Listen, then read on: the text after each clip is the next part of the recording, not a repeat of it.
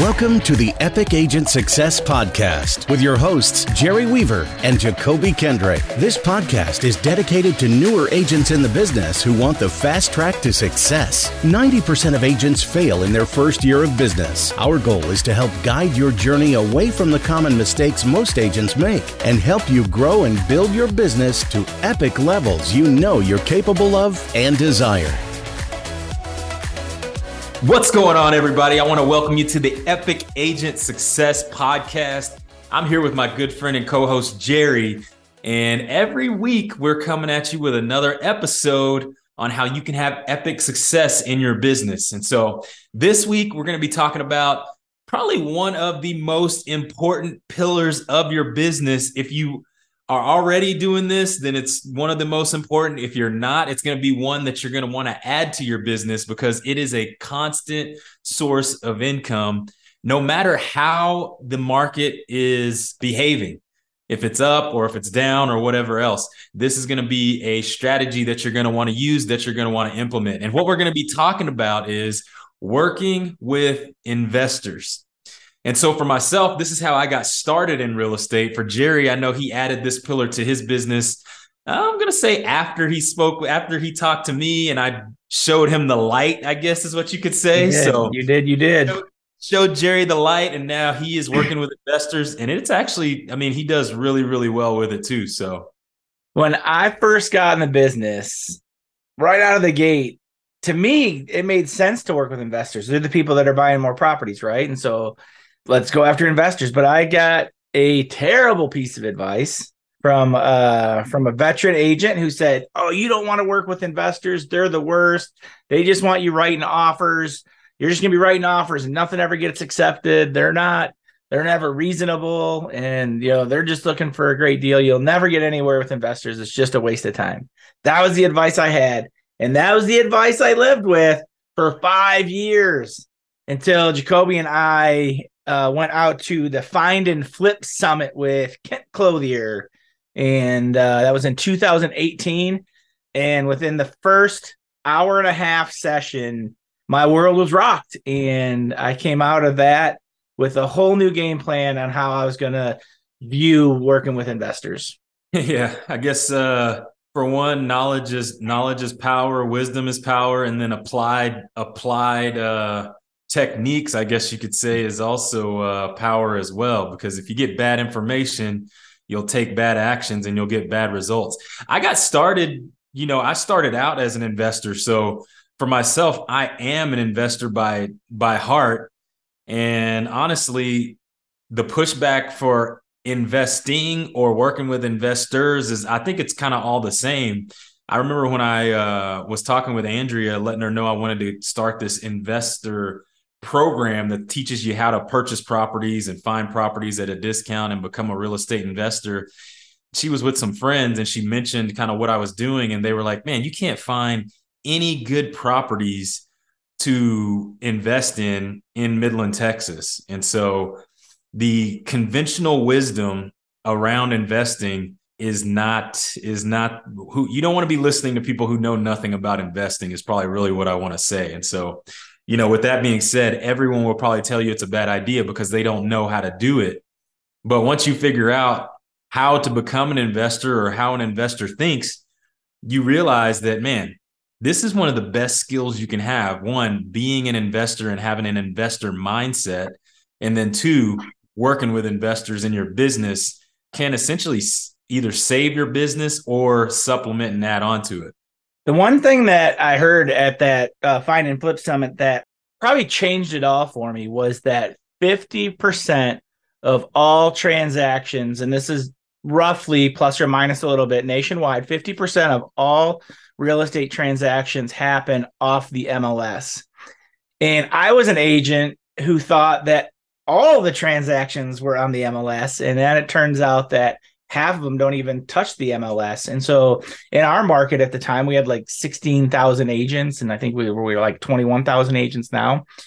So 20,000 agents in my market or in my MLS. And we're fighting for 50% of the transactions when just a portion of that amount of people are fighting for the other the other 50%. And so that just opened my eyes to, okay, I need to figure this out, because there's a lot of deals on the other side of that fence that I'm not even getting to look at. My buyers don't get a chance at. I can't help people sell. There's just everything that went into that. It just really opened my eyes to, like, okay, I need to take a look at this. Yeah, that's a really good perspective to know, right? So like I said, knowledge is power. And so if you realize that you're only getting 50% of the deals that are actually being transacted in your area, then that opens up a whole new world, right? That's why I'm saying this is a pillar you need to add, because essentially now you've got a whole set of deals that you can work out or you can plug into that ultimately have no competition, at least from realtors, right? Or they do have competition. So to say no competition isn't fair, but the competition is lower than it is for the deals that realtors are coming up against. Plus, there's a whole other set of stats for this as well, right? So a lot of times we hear about all these stats about selling properties and all of that. Well, that comes from NAR, right? And those are only from the deals that are on the MLS. And so you open up a whole new ecosystem of deals and what you can actually do. And it's so much more creative, right? So you can create deals out of thin air, literally create opportunity out of thin air because of this one, let's just call it a lead source, right? Yep. And so I want to go back to that stat of 50% of the properties are sold off market. I struggled with that. I was like, there's just no way. And so what I did at the time was I took and looked up how all the properties that sold in the MLS, like in a particular city. And then I just called that city and I asked the assessor how many property transfer affidavits were filed last year. And literally it was double. And so what you want to do is if you want to look in your community, you want to find out what's going on, just hit that assessor up and find out how many property transfer affidavits got filed. And I don't know if that's just a Michigan term, the property transfer. I assume other states have that as well. You guys file with the assessor's office on when you conduct a transaction. Yeah. So just to walk it back a little bit, every time a property changes hands, it's going to be filed at the courthouse, right? So every single record, just like when somebody's born or when somebody dies, yep, they're going to record that at the courthouse. So essentially what you're saying is you went and you called your tax assessor, because they're the ones who usually hold the data for transferring title and all of that. Actually, it's the county assessor here, but them and the appraiser, they work together. So what you're saying, and so what I would say is this: the one thing you need to know is that all real estate and all the information for real estate is recorded in the public records. So you need to become an expert of public records. Just because a property changed hands does not necessarily mean it got sold, though, right? So it could have been somebody inherited the property or whatever else. But the point is that that is where you find those deals. And that's how you find out if a property has changed hands or not. So yeah, exactly. That's exactly right. Yep. And so that was so shocking to me. The other mistake that I made when I talked to that veteran agent was and as a condition of what they said I was lumping all investors into one bucket. They were just like investors, and we didn't break down like what an investor meant. And so like for me, it was we're just not working with investors. And on the surface, that makes a ton of sense, because I have this conversation at least twice a week with people that are looking for properties. They're either an investor or they want to be an investor. What they do is I tell them, we find deals and we find properties, and days on the market starting to grow a little bit. So there's some deals out there, and somebody will always say, hey, if you find a good deal, let me know. I'd be interested. And that bit of information means nothing, because a good deal to you might not be a good deal to me. And the reason is people invest in real estate in a lot of different ways. And so I think the biggest thing, if you're looking to invest in real estate, if you're looking to work with investors, the number one thing you have to know is, what is that investor looking for? What is a good deal for that investor? what is it that they're looking for in a property, what type of property, what location, and how much equity do they want in it. And you need to figure out what it is makes a good deal for that particular investor, depending on how they're planning on investing in the property. So they just have to get clarity on what it is they're looking for. And so I always help investors walk through that. There's you just start asking questions on like, what kind of return, do you want? What kind of cash do you have? What time frame are you on? Is this a short term or a long term? And so once you start to get a lot of more information from the investor, you can help them develop a strategy for investing in real estate. Yeah, for sure. I want to go back to this thing about off-market properties, or 50% being off-market here for just a little bit longer, right? Okay. So, and then we'll come back to finding out, how to help an investor and what they're looking for. Mm-hmm. The thing I'll say is just that I think every single property that I purchased, except for one, I purchased off-market, right? Because a lot of folks might not know, what do you need in order to buy a property, right? Like what has to happen in order for you to buy a property or to transfer a property or whatever else? The only thing you really need is a contract, and then you write up a deed basically, and a promissory note. If somebody's going to lend on it, you just take that down to the courthouse and record it, right? That's literally all you need to do. You don't have to go to a title company. You don't have to have a realtor. You don't have to have any of that, that was the other shocking thing for me, right? You can literally go down, write on a napkin, and transfer a property from your name to somebody else's name just like that, which is, for me, mind-blowing. That's like mind-blowing. I could sell a house, or I could transfer a house literally on a piece of paper and just take it down to the courthouse, and it's done right then and there. Yeah, I've learned a lot about that, how simple it is. And then I've also learned that if it's not necessarily done right in title, that can create some problems in the future. But that'd be something you want to talk to, and that's going to be a state by state. So talk to a title company, and in air quotes, I'm saying an investor friendly title company, because they're not all investor friendly. But yeah, so an investor friendly where they're used to, looking at deals like this, and you get that thing transferred and away you go. Yeah, that's exactly right. So every single property I purchased, except for one, has been off the MLS, right? Like we literally went down, we signed a contract. I always go to a title company to do it, but you do not need a title company to do that. You just need a lawyer really that knows the laws. They'll draft it up, and it's done. I thought it had to be this long, drug out ordeal. You got to have at least 30 days to get it done. But it's like, no. If you want, it's like, man, do I know that you own this property outright? If I know that for sure, then I just sign it away and good to go, just like a car. Mm-hmm. Away you go. So there's three, kind of going back to where you're saying you bought all the properties off market, and I'm sure there's other ways, but really the three main ways that you can buy properties off market are: one, you can work with a wholesaler. By now, I think most people probably have heard what wholesaling is. In 2018, that was a term I hadn't heard. And that was the very first term that kind of changed, that turned this whole thing upside down for me, was this idea of wholesaling and what that looked like. So you can work with wholesalers to buy properties off market. You can work with other investors. My personal favorite is I like working direct with seller.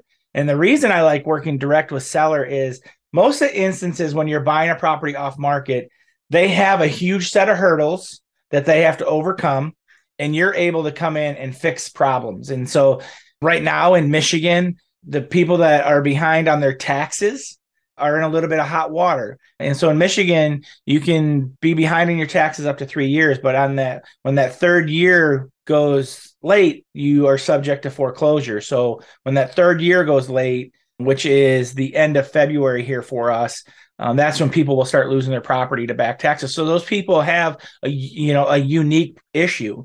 And so we're going to try to solve that issue for them. And we take a look at the big picture. And so if you're working direct with a seller, you can look at their individual circumstance and try to help them navigate it. Work with them in the best way to get them out of their problem and make it a win-win. And that's what I love about real estate is, in most instances, when you're an investor, there is a win-win. There's some place in that's a win for both parties, that both parties can walk away happy that the transaction took place. And on investing, if you can't come to that win-win, then, most investors are happy to walk away from that transaction because it's not a good deal for them. So those are, again, just to reiterate, there's three main ways: wholesale, investor, or direct to seller are the ways that you're going to find off-market properties. Yeah. So now bring that all full circle, right? So if I'm a realtor and I'm looking to add this pillar to my business, how do wholesalers come in? How do direct with investors come in? And how does direct with seller come in? Like, break it down for me on how I can add these to my business. Yeah. So I'll walk you through how I did it in 2018 when we left that event.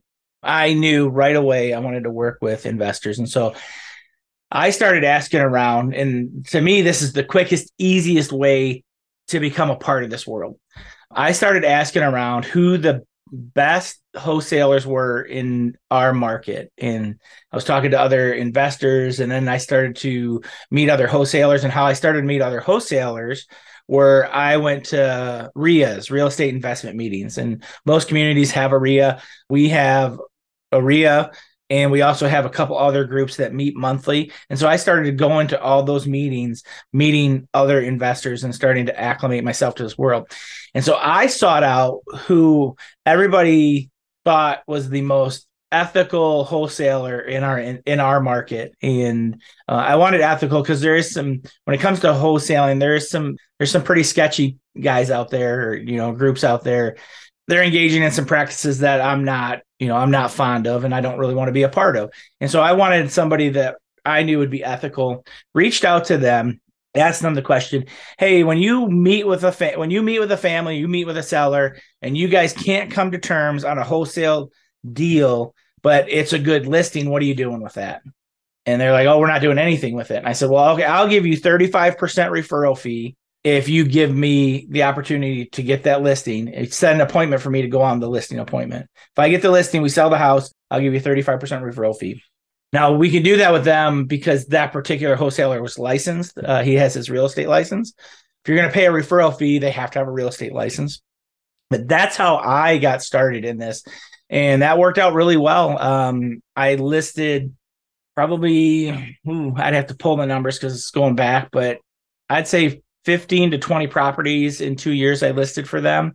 But in addition, it gave me a skill set for meeting with sellers that were in these scenarios. And so I got to start hearing stories and start working through problems. And then it also gave me opportunity to buy some of the properties off market because it ended up not being a house that we could list, typically based on time frame. And so that's the easiest way. Wholesalers are definitely the way to get started quickly in this. And as part of that, going to the investor meetings. That's good. That's good. So yeah. So here's a little pro tip.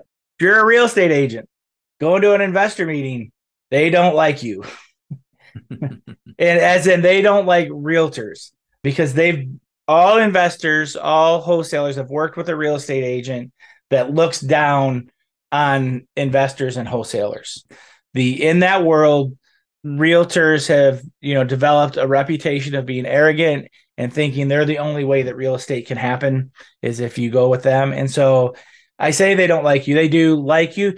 You can't walk in the door acting like you know everything that they don't, because there are some really smart people in that room when it comes to real estate. Yeah, so that's the getting started with wholesalers. So you started out with wholesalers first. I was running it back, and the way I started out is I started with direct to sellers, right? So we said direct, you said wholesalers or buyers themselves, or direct to sellers. And so I would say direct to sellers is the route I would go if I were going to be starting again. The reason why I say that is, number one, you can get the information for free, right? It's super easy to get all the information for people that are in what we call a distressed situation. And when you say a distressed situation, what you mean is that they've got a problem that they need solved. It's like Vanilla Ice. If there was a problem, I'll solve it. And so you got to be Vanilla Ice to these sellers, right? A lot of times they have no clue what their options are, is what the crazy thing is. And so when we say distressed sellers, there are a few of categories that these distressed sellers fall into, right? One is tax delinquent. The other is pre-foreclosure. So there are usually a couple of pre-foreclosure lists that are out there. And then one of the others, it's not super distressed, but it's called an absentee owner, right? And so an absentee owner basically means the person is renting out their house. So on the tax roll, the person who owns the house, their address is not going to be the same as the address on the house. And that's how you find out if somebody's an absentee owner or not. And so a lot of times they rent their houses out or they move and they couldn't sell them. And so you will find someone who actually is ready to make a move or sell their property. Yeah, we also use liens. If somebody's got a lien on their property, so that's public record. You can pull a list of properties that have liens filed against them. And then another one that we've used a little bit, and I like to use this list and cross-reference it to another list, is city violations, code violations. If a property has, consistently getting written up for like lawn or like an old shed or the roof needs to be replaced or something that there's a code violation. If you start cross-referencing those, code violation to pre-foreclosure, if you get somebody that's on two of the list, then they're more likely to sell. And just so you know, like I started with wholesalers, but this is where we're at now. We're direct to seller as well. For sure. Going directly to the seller, you find these folks on these distress lists or on these lists. These are folks who are more than likely are needing to sell or they want to sell, right? And so what I would do is it's a simple conversation too. You just literally go up to the person. You can either market to them or you can, it's easy to find folks' information now. You talk to the individual and you just ask them, hey, do you have a solution to this problem that you're having? And then you need to have answers to their problem. You need to be able to help them solve the problem that they have. The key thing that I'm going to say here is that the concept of this is very, very easy, but the psychological portion of it is very, very hard, right? Because you would think, man, somebody's about to lose their house to it's going to be sold on the courthouse steps because they're delinquent on their taxes. And I go and I offer them some money to actually sell the property. You're like, man, that's a no-brainer. There would be something that I would do. It's rather than me being embarrassed, having, the constable come out, someone take all my stuff, putting it on the front lawn, having it thrown away. At least I can get some money for my property and then also leave the property on my terms. Like that would be a no-brainer. But what you'll come to find out is that these folks have a lot more problems than just their home that they're losing. There's relationships involved. There's sentimental value with the house. A lot of times these are places where people, they raise their kids in these houses, their grandma owned the house or something like that. And so there's a lot of attachment and psychological, emotional effects that come with it as well. And there's trust issues because you're most sellers are in a scenario they've never been in before. They don't know how the process works. They don't know who you are. They don't know if they can trust you or you just trying to take advantage of a bad situation. And the big thing, like when I got foreclosed on in 2012, obviously highly stressful time period of my life, I had no idea that world existed. We were literally walking through the only option I had at the time.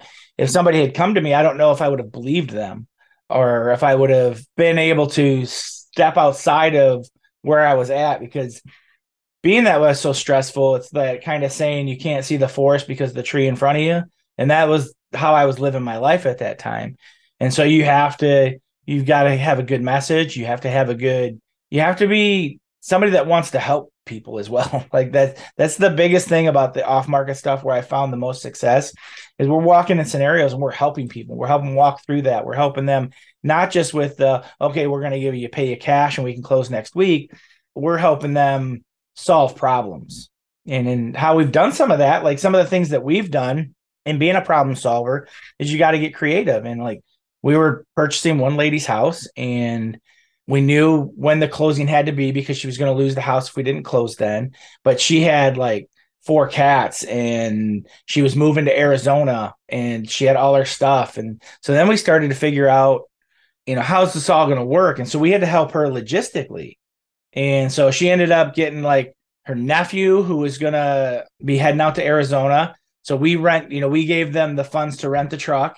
He was taking the cats and she was having some health issues. So she didn't want to go on a 2-day car ride. So we bought her airline ticket. It got down to just not solving the house issue. It came down to we need to solve the seller's issue as well. And in addition to that, she needed to be in the house for 3 additional months. We held some money in escrow outside of closing, and then she stayed in the house for that time frame. And that one all worked out. But all those pieces were moving so quickly for her, and we just had to kind of work through them one at a time and figure it out and become a solution guy. Yeah, you need to have solutions to people's problems. And as you talk to more and more people, you're going to start to add more and more solutions to your tool belt. So the question is, really the first question I always ask the person I'm talking to is like, what do you want to have happen? You know, and most of the time people are like, well, I want to keep my house. I want to stay in my house, you know? And so you got to have solutions for that. One solution could be, it's like, okay, well, you know, we might be able to purchase your home and you still be able to live in it and pay us rent and then possibly buy it back, you know, or, you know, do some type of owner finance or something like that. And so you've got to figure out what people want and be able to provide them with a solution. And trust is exactly right. Trust is the biggest thing because they are in a bad situation. I've got a guy right now I'm talking to, and he's been in foreclosure for, I don't know how, he's been in foreclosure since I believe it's this summer. And I called him and I said, hey, man, I can help you. We can get this whole thing figured out. All you need to do is just let me know you want to move forward and we can actually stop the foreclosure process for you. I don't think he believes me is kind of the thing. It's like I'm talking to him and he's like, I got to go to work. I got to do this. And we had a meeting scheduled and then he canceled it. And so it's like, man, you know, you don't want this foreclosure on your credit report, or at least I don't think you do. And we have a really good solution to be able to help you. And so sometimes you can build that trust with people, and then sometimes you can't, you know what I mean? And so trust is one of the biggest, trust and then a desire for actually wanting to move forward. Also, don't assume, because we have these assumptions like, well, nobody's ever going to sell it for that price, or nobody is ever going to sell it off market. Why wouldn't they just list it? These are all conversations I've had. And we had this one transaction where I was happy to be showing a house for my brother in a town that I'm not in very often. It's called Romulus. And I was showing a house for him, met his client there. And I was coming out, like I'm driving by this house and the grass was literally 2 feet tall in the front yard. And there was a guy standing in the driveway. So boom, I pulled in the driveway. I'm like, oh, is this your house? He's like, yeah. And I'm like, well, you guys interested in selling it? He goes, well, we had it under contract with an investor, but he's trying to get us to drop the price after we're already under contract. And to me, that screams, okay, he's got it under contract with a wholesaler. And when you get in this, you'll kind of figure that out. And I'm like, well, are you interested in taking an offer on it? And he goes, yeah, we would love to. So we walked through it right there. And he goes, well, you're going to have to talk to my wife. So from that driveway, I drove to their house and sat down and met with the wife and said, okay, give me a day and I'll put some numbers together for you. So I met with them the next day. And as we're sitting there having this conversation about what they're looking for, it was a rental. The rental went bad. They tore the house up real bad. The city was on them because of the grass, and, you know, they didn't want to be a landlord anymore. And so we worked a deal out, a price. And as we're talking, I'm trying to figure out if there's like any seller finance options. Are they willing to loan? And so I'm asking them what they need. And literally this is what she says. She goes, right now I need $5,000 because I want to fly out and visit my daughter and kids in Vegas for 3 months. I'm like, so you want $5,000? And she's like, yeah, that's what we need right now. And so that allowed me, as we're talking, I made the offer of like 65,000. And these numbers might not be exact. I'd have to go back, but I made the offer like 65. And she's like, well, I really want 75. And I'm like, well, we can do 75 if you let us do 75, we'll give you 10,000 down and you seller finance the rest until we sell it, because we were going to fix and flip this one. So she seller financed the 65. We gave her 10,000 and she got the price she wanted. We solved the problem and then gave her additional funds. And then we were able to finance it with her until we ended that transaction. And that all happened within 24 hours. And so don't assume, you know, that's kind of an outlier. But don't assume you know what the people want, because you just need to figure out what their problem is. Creating deals out of thin air. And that goes back to what you said about, investors not liking realtors, that's what I would say. It's not that they don't like realtors. It's the fact that a lot of times realtors, they stay in the box. And the thing we think is that the only thing a seller wants is the most money for a house. Mm-hmm. And so the thing is, we are fiduciaries. We're to do what's in the best interest of the person that we're representing. And sometimes getting the most money isn't in their best interest or in their interest at all. It might just be like, hey, this is the biggest headache I've got. I had a guy, he inherited a property from his friend. And it was behind on the mortgage. And he was like, man, I just want to get rid of this thing. He's like, I don't even care. He didn't even want to make any money on it. He didn't want to have to pay to come out of pocket, but he's like, I don't want to make any money. He's like, I do not care. I just don't want to deal with it anymore. And so for somebody, that stress is enough for them to, I've even seen people come out of pocket to get rid of something, right? So it's like, man, you need to figure out, you need to be asking the questions that really answer what you said. It's like, do you truly want to help people? And when you start helping people, you start asking the right questions when you truly care about someone and what they need. And then that's how you make a lot of money, right? It's like they said, if I help enough people get what they want, then I can get what I want, essentially. And so knowing what someone's interests are, not just the fact of, oh, they want the most money. Because I've had a realtor tell me that. They're like, oh, well, that's not in their best interest. They're not getting the most money for the home. And in my head, I say, well, you're not doing your job because you don't know what the interest of your client is. Yeah. We had another one, met with her, and I thought it was a great property to list. And that's how we went in with the idea. My conversation was to list. And then we're looking around the house, and she had been there 30 years. She'd lived there with her mom. Her mom passed away. She was older. She needed to be closer to her son. So I met with her and her son. And then like there was so much stuff in the house. And then, I mean, literally when you went to the basement, there was like a pathway, like literally a 2-foot wide pathway. And other than that, it was floor to ceiling stuff, boxes. I'll bet you she had 200 cases of water. Like it was crazy. So it was just full of stuff. And then there was just old stuff that wasn't worth anything. And so as I'm talking to them, there's no way that she can physically do that. The son has no time, lives like a half hour away. He works, has a family, and so he can't take that on. And so as we're talking, we're trying to figure out the problem. And she says, I just need $25,000 down. And the house was worth I think we paid $136 for it. I need $25,000 down to get the mobile home I want. And it's going to be like a mile from my son's house. And we need it by next week, or we're going to lose the one we have. And I'm like, okay, I can get you the price. And I did that again. We'll give you the $25,000 down. And then you take out of the house whatever you want and leave everything else.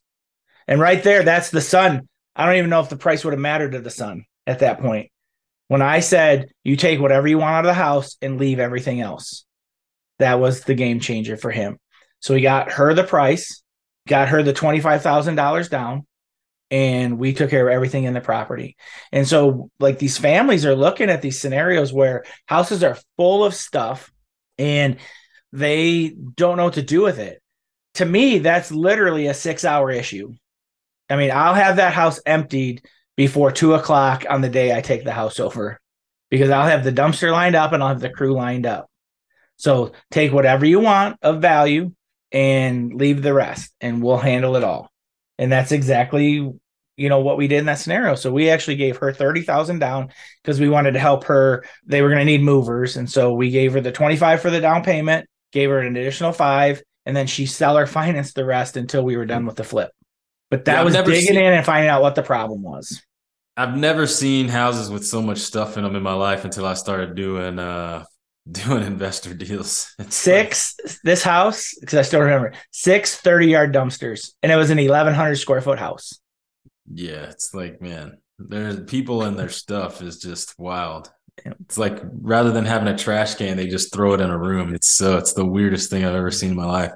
And then so moving this thing forward a little bit, we were talking about working with investors, right? And so if you have an investor or someone will come along to you, and the number one thing people say is, if you have a good deal, then let me know. And so the key thing here is You really want to work with, when I say I'm working with investors, honestly, my working with I'm not working with as many as I had in the past. That's how I started my real estate career. But really what it came down to is I probably had about 3 investors really that I worked with, right? And the things that I looked for when I was working with an investor is, number one, they need to have a criteria. So the investor that I talk with, someone that's serious and they're really serious about buying properties and they know you can help them, they're not going to tell you, hey, when you come across a good deal, let me know. What they're going to know is they're going to know exactly what they buy, because and what you're going to ask them that question. You're going to say, okay, well, what are you looking for? And what they're going to do is they're going to go in the back of their brain. They're going to reach back there and they're going to find all the private properties that they have purchased in the past. And they're basically going to describe those properties to you. It's going to be, between a certain price range, it's going to be like, oh, well, and if they don't know, because sometimes investors will do that too, they'll be like, well, I'll buy anything if it's a good deal. So now the second level question you need to ask is, well, what's the last property you bought, or where are most of your properties at? And that's going to tell you what they're looking for. And then what you're going to do is when that property comes available, or one similar to that property, you're going to know that you can call this investor in order to come take a look at it. And so you want to know their criteria. Number 2 is you want to know their financing. You want to know that they can actually close on a deal, because wanting to be an investor and being an investor are 2 totally different things. I know probably everyone I talk to loves the idea of passive income, loves the idea of flipping a house, but they either never done it or they don't have the ability to do it. So you need to know that they can actually close on a transaction, they can make decisions, and they know what they're looking for. That's why you want to have those 2 criteria there whenever you're talking to your investor.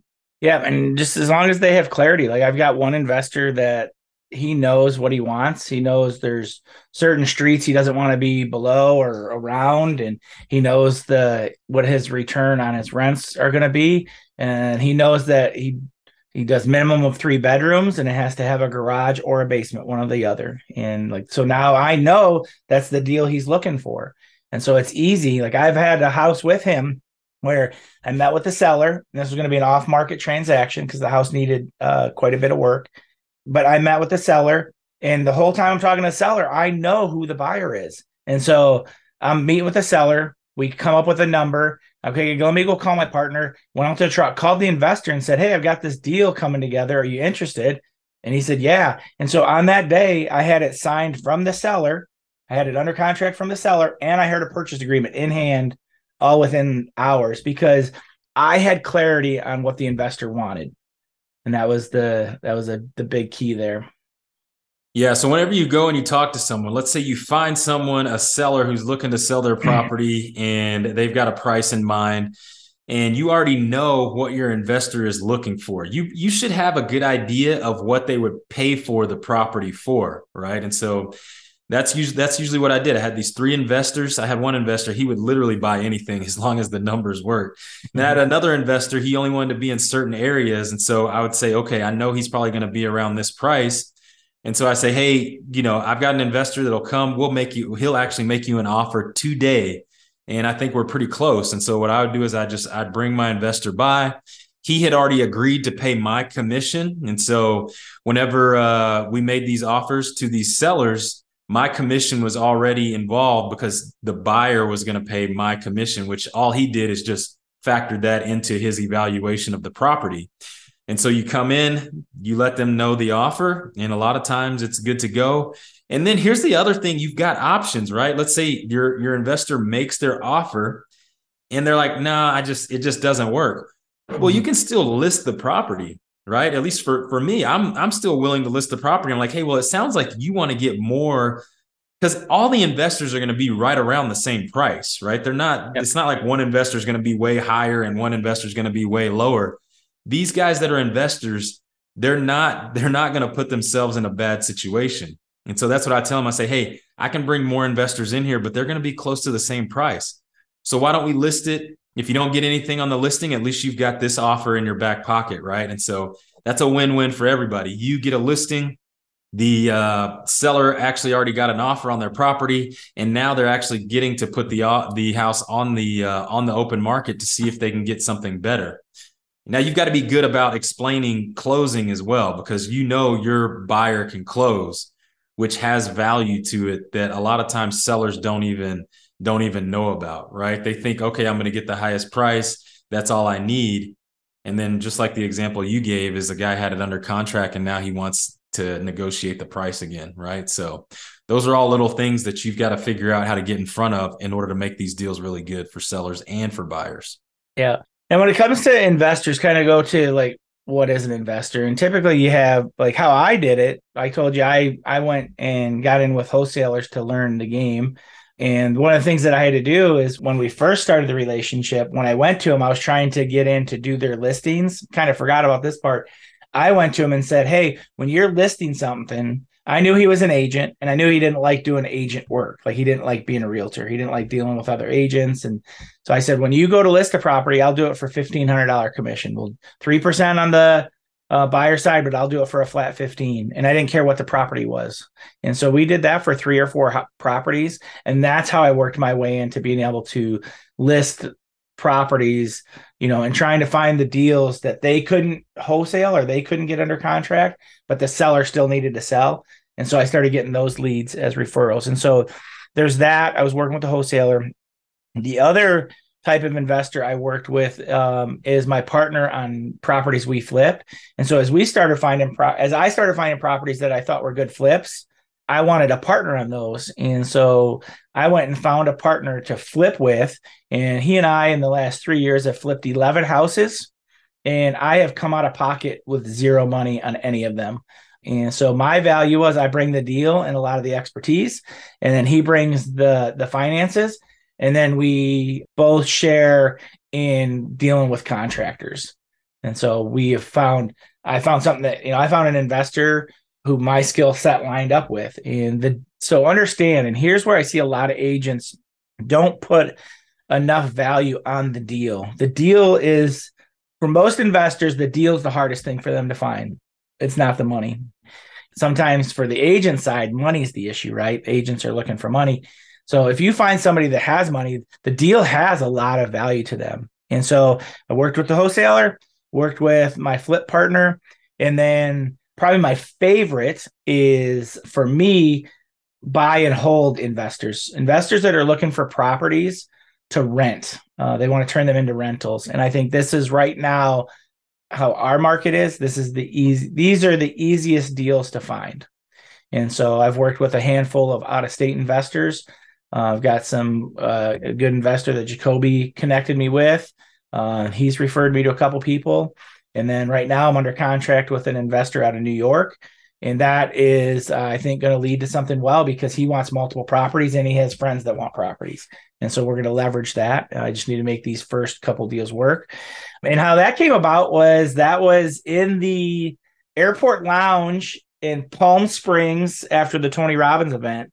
Was in there, met a couple guys. We just started talking and kind of figuring out what we all do. And they're like, oh, if you have any good deals, let me know. And that was the conversation. I go, well, what's a good deal? And so we started to run the numbers that they were looking for buy and holds, what they wanted their numbers to look like. And I said I could do that. Came home, found them a deal. We're under contract. Really good. Really good. And so to wrap this up, I think probably the good thing to say is what is an investment, right? So if you're working with an investor, what's the difference between a retail sale and an investment sale? And the thing I would say is, usually an investor, it's got to have something that it's got to be below market value, or it's got to be something that you can have some forced appreciation to bring some value to the property, right? If that's not the case, then an investor is probably not going to buy it, because an investor's not looking, they're looking to make money. They've got to make money. And in order for something to be able to make money, it's got to be below the market value, add to it so you can bring it up to the value, and there has to be a spread in between there, right? And so that's what you're looking for. Don't just start sending investors properties on the MLS, right? And so it's like, oh, you're an investor, you're looking for a good deal. All right, let me just start sending you stuff, let me just start sending you listings off the MLS. You need to do your homework. You need to do your work and see what properties have opportunities in them and where these guys can actually start to make offers and make some money. So closing it up, you got anything to add to that or anything to bump on, or what did we didn't talk about? What did we not talk about? I reiterate and to piggyback on what you were just saying, you just have to know what is a good deal to the investor. So don't just send them houses. Send them houses meet the criteria of what they're looking for. And you got to have a good understanding of that. Hit up meetups. That's a great way to start learning the language, start seeing who the players are in the game. Another one is huge in the investor off-market world is Facebook groups. I'm sure if you went on Facebook and searched Midland off-market, there'd be 4 or 5 groups that pop up. They're all over my area. So those are great ways to connect. And then in the Facebook groups, you see who are active. Yeah, you see the sellers or wholesalers that are active, and then ask them to go to lunch. And I have found out that a lot of investors like lunches. It's pretty easy to get them to meet with you, especially if they think that you can provide them with a deal. And just flipping through the notes here. Yeah, and just be open to it. Think outside of the box. And then also make sure that you're staying compliant. That's a big one. As an agent, you want to stay compliant, having conversations with your broker. Have a conversation with us, reach out to us and we'll kind of walk you through that. There's some brokers that I have found do not have a good handle on this part of the market or even what necessarily is compliant. And so if you have a broker that's completely opposed to this side of the business, I'm open to have a conversation with you. I'm sure Jacoby is, and start working through what some of those problems are. I think this is a really, really important part of my business this year.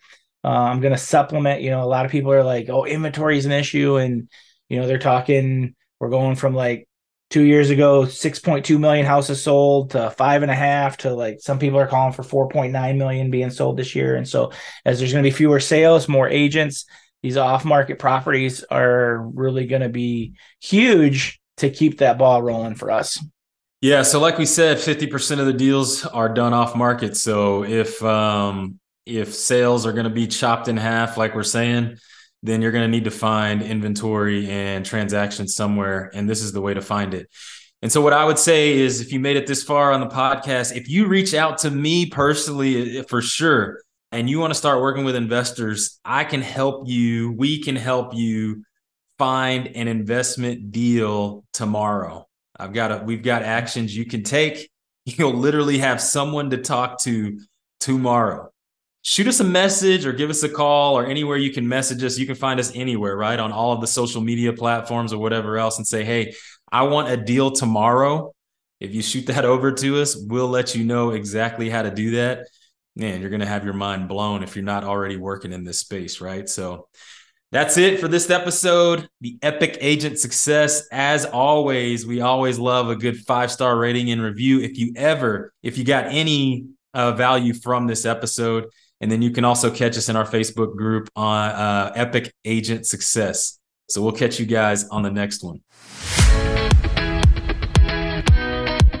Thanks for tuning in to this week's episode of the Epic Agent Success Podcast. Make sure to hit the subscribe button so you never miss an episode. And if you've received value today, we hope you'll give us a 5-star rating wherever you listen to your favorite podcast. Don't forget, we love sharing our experiences and offering tips to agents looking to grow. So come join us on our Facebook page, the Epic Agent Success Podcast, and stay connected.